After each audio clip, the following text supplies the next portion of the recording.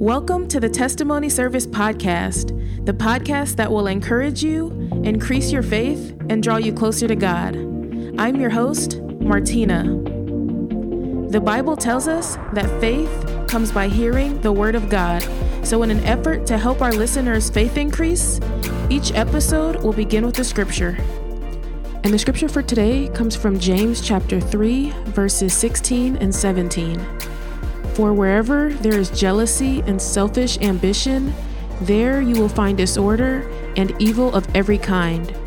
But the wisdom from above is first of all pure. It is also peace-loving, gentle at all times, and willing to yield to others. It is full of mercy and the fruit of good deeds. It shows no favoritism and is always sincere. And now for episode 19, what you looking for? My name is Tisa. I was born in Tacoma, Washington, but I've been here in Atlanta most of my life. So I did both high school, undergrad, all of my education and everything here. So my education is probably right where my story begins. I didn't go directly to college right after high school. Since I was grown and could do whatever I wanted to do, I did just that. So I got married, had kids. I already had my son before I decided that I needed to go back to school. And that's a really interesting story because I started my first class in '89. And I graduated in December of '99. So as long as you can possibly take to get a 4-year degree, that's how long it took me.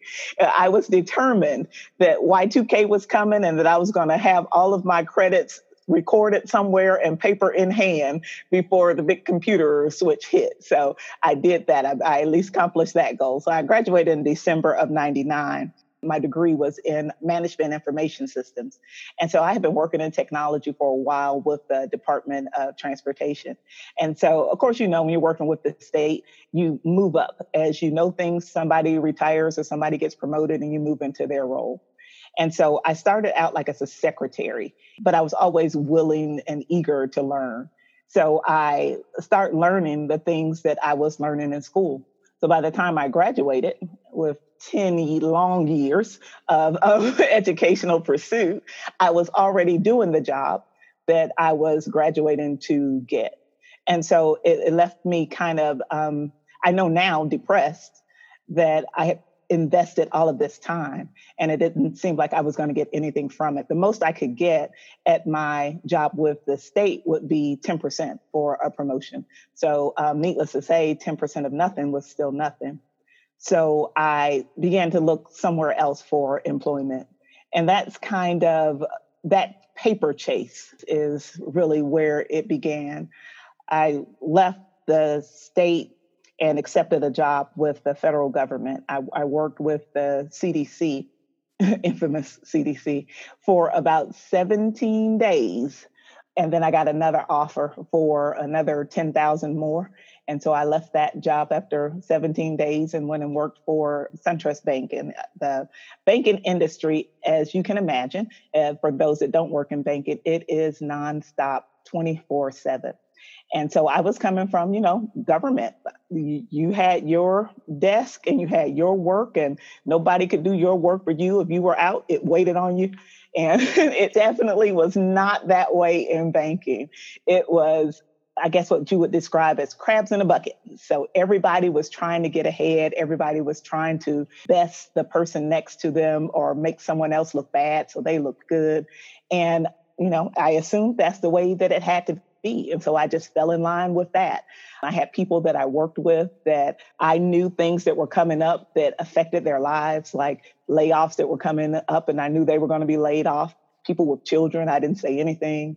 And so I look back on that time now and think that it was just so much evil is the only way I can describe it now. And I was just chasing after more. And then when I got more, I wanted more. And then when I got more, I wanted more. And so it ended up being this situation where, of course, more is never satisfied. The Bible describes it as putting your money into bags with holes in it. I mean, I was spending it faster than I was making it. We made an incredible sum of money. By the time I had been on that job for, I want to say about 18 months, I was making over $100,000 a year, which was at that time, this was probably 2001, 2002, right around the time of 9/11 and before the crash. And so that was just base salary before bonuses. And so, of course, I was spending like it was going to continue forever, like it would never end, and doing everything I had to do to anybody to get more.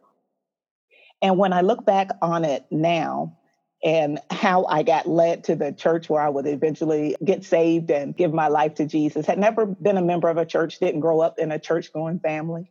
I had always heard that, God is good. When it starts raining, let God do his work. You better sit down until until the thunder and the lightning stop. So things like that, I couldn't go outside and play on Sunday until after 1. And so I knew about church and I knew that there were people that was a part of their life, but it wasn't a part of mine.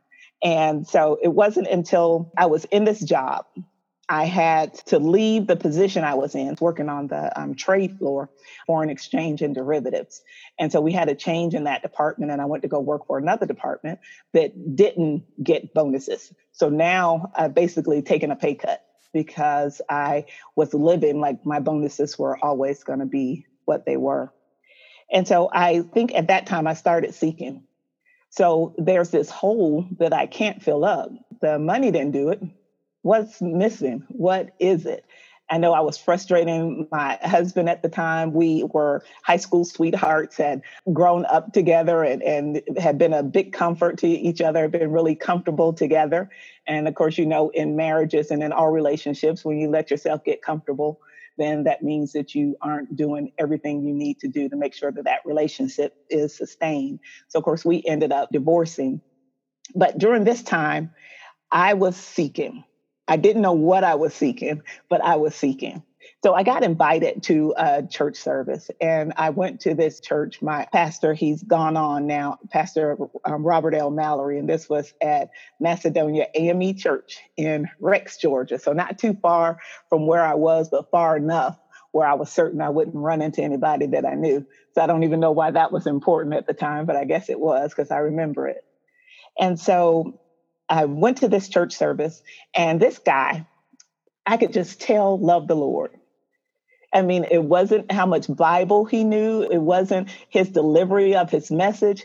It was that I could tell that he loved the Lord. And I just listened to him. It's like he gave a testimony in every message that he gave. I went on to go to seminary and do some other things after this time.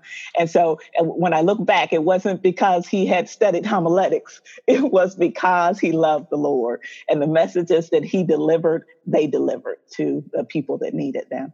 And so I listened just the things that he said. It seems as if, and I know you hear this all the time in testimonies, that he was talking directly to me.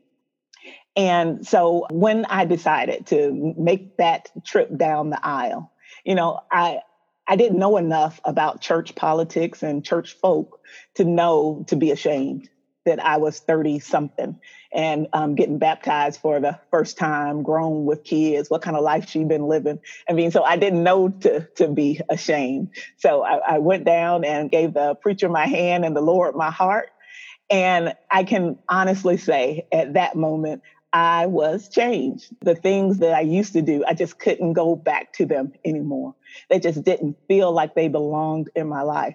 It felt like you get at that end of the tape and you're peeling the tape off and it's just about to end and finally it gets onto cardboard. That's what it felt like when I would try to go back to doing the things that I was doing.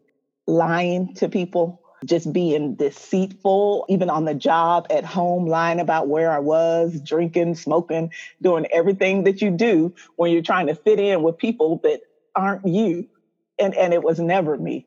And when I talked to the people that I worked with and that I was running with during those times, the first thing I hear is that was never you. I knew you were different. There was always something about you. It's funny how people know that there's something about you, but they won't tell you. They let you stumble around in the dark and find it out for yourself. But to cut to the end, so after I did accept Christ at that church and I became a member there, I eventually met my now husband there. He was on the pastoral staff at the time. And the journey took me from being unsaved, not having read the Bible, I could never get past all the begatting. I would start in Genesis. I wish somebody had told me to start with the Gospels. I always tell people, start with 1 John. If you can get through that, that's pretty much everything you need to know. And then you can go back and read the rest. So I wish someone had told me not to start with Genesis. So I just never could get through that. I didn't know the language. So I finally started studying with someone that I was working with at the time. And he was in banking, but I guess that part of banking wasn't in him. So he didn't have that, I've got to get more. He drove a 10, 20-year-old Honda and, brought us lunch. And just wasn't the crowd that I was hanging with when I was hanging. And so I knew that I always seen him with his Bible. So when I approached him, he was just so eager to study with me. And so he actually walked me through buying my first Bible. I went to Barnes and Noble and purchased my first Bible. I was like, who knew there was all these different kinds? And so he helped me find a translation that I could understand as a new reader and a new learner. And we would do Bible studies at lunch. And really that introduction of being able to be with someone that I felt like was a peer, that he wasn't above me trying to teach down to me. We were opening up the Bible and learning and studying together. And I had questions that he couldn't answer. And so he's like, well, you got to know that for yourself, or you got to read more, you got to pray more, you got to study more, you got to fast, all these things that I hadn't heard of. And so that was really where I developed my study and love of the actual biblical text. They try to beat that out of you when you get to seminary, but I held on to it as best I could. And so needless to say that after my husband and I guess we had been married for about a year, is when I heard my call into ministry. And I initially thought, well, maybe I'm just supposed to teach, but I'm a horrible teacher. You as a teacher, you're supposed to build suspense. You're supposed to say, okay, and this is where we're going. This is where, this is where. No, I always spoil the ending. So I'm not a very good teacher in that manner. And so I did my first, what we call our trial sermon, about 14 years ago now on Father's Day this year. And it was just really eye-opening, because right after my trial sermon, I went off to seminary. And so the preparation process, I prepared for this message, 5 weeks I prepared. And it was about 7 minutes. And so and so I was like, when those preachers get up there and say, I'm not going to be before you long, I really mean it. And so I've tried to get better about developing and sharing God's word. And I really think it is a skill that is built by practice and by being able to share your testimony, sharing where you were, how you found Jesus, and what's changed since then. And I can assuredly say that from sitting on that pew that Sunday morning did more for me than 3 years of seminary and now nearly 15 years of ministry. It was when the Lord spoke to me and said, this that you are chasing after, you are never going to be fulfilled. I'm what you're looking for. And I took his hand and I have never looked back. And I'm so grateful. My children, of course, they were with me when I was doing the more and the more and the more. And so I know PKs are already a flip of the coin of whether or not they will stay in the church. I'm just really interested to see how they will get to where I was. I see right now that they're on my early path, a lot of wanting more because they've seen what we've had and where we are now, and they want the more. And the world will tell you that that's where it's at. So, praying for them daily is a big part of my study and trying to make sure that I reflect what God has done for me and let them know that chase that I was on, I was delivered from. It's not something that I failed at and that this is where I am now because I couldn't win. It was because there is no winning in that life. There was no way to win. Yeah, that's awesome. I love your testimony. Thank you. Sounds like you came a long way. That's awesome. So are you still in corporate America or do you do ministry full time now? I both. So my husband and I pastor a church. I'm actually sitting in our basement sanctuary right now. So we were already ready to go online when we had to close services because we were kind of in between buildings. And so we do the ministry full time. We have a couple of YouTube channels, and I work now full time in education. I stayed in banking for about 6 years. And then again, once I got the call, I just couldn't stay anymore. And so that pay cut, I talk a lot in my testimony about grieving for that life. I was like, God, why couldn't I bring the money with me? Right. I could do so much with it. Yeah. So why couldn't I leave the living behind and take the harvest from it? Right. But and you do, it really is a grieving process because that life I had died. But out of it, I was born in a new life. And so the new life isn't as profitable in cash. It is profitable in so many other ways. Yeah. Eternal prosperity. Yeah, really. As far as like working in the corporate world in education, how do you keep from like falling in line with the culture there? Like how you talked about falling in line with the culture of the banking industry. Like how do you keep yourself now from like falling into that? It's so easy to do when everyone around you is doing certain things or acting certain ways. How do you keep your head up? And yeah, well, I'm definitely stronger now. And I know who I am. And so before I was, searching. And so when I found something that looked good, that's what I became. And it was never who I truly was.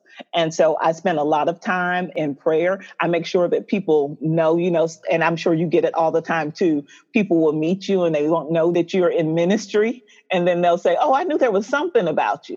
And so I don't wait for them to find out that's something about me. I'm real upfront that I'm a minister of the gospel and I'm not just someone that preaches it. I try to walk it. And you're going to hear it come up. You're going to hear me say an amen in a meeting if something really hit the point. So when people know that you're in ministry, they'll just avoid you with certain conversations. And so it's kind of like a shield. Yeah, that's good. It really is. Mm-hmm. Yeah. So I'm really introverted and reserved. So like, how open are you? Like, what does that look like when you're letting people know? Like, well, it's kind of like my name. I'm Tisa. Me and my husband pastor a church. I'd love for you to listen to my podcast. I'd love for you. All those things that are me that are distinctly in Christ. And like I say, we are taught that Christ will either drive or draw. And so those that he draws, I form a relationship, and those that he drives, we keep it strictly spreadsheets.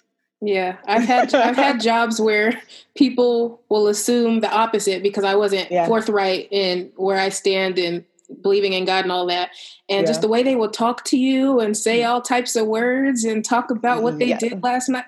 I mean, that's so real, but I never thought of it that way. But just being forward with it could definitely be beneficial. I kind of learned that when me and my husband were first married. We went on our honeymoon. We went on a cruise. And, at a cruise, they have you assigned to a table. So you and it was us and 3 other couples. And so we were designated to sit together for the entire cruise. And so the first night, this is my husband, he's pastor. And the rest of the cruise, we had the table to ourselves. Nice. Because nobody, that's not what they came to do on their cruise. So, be ministered to and convicted the whole time while they're drinking a martini. Yep. So I cleared out the table. That's funny. So how you were talking about getting really comfortable in your marriage and not working, I guess, how you maybe needed to, translating that to your relationship with God, how do you keep from getting comfortable in that regard? Yes. I think with me, it is always reading.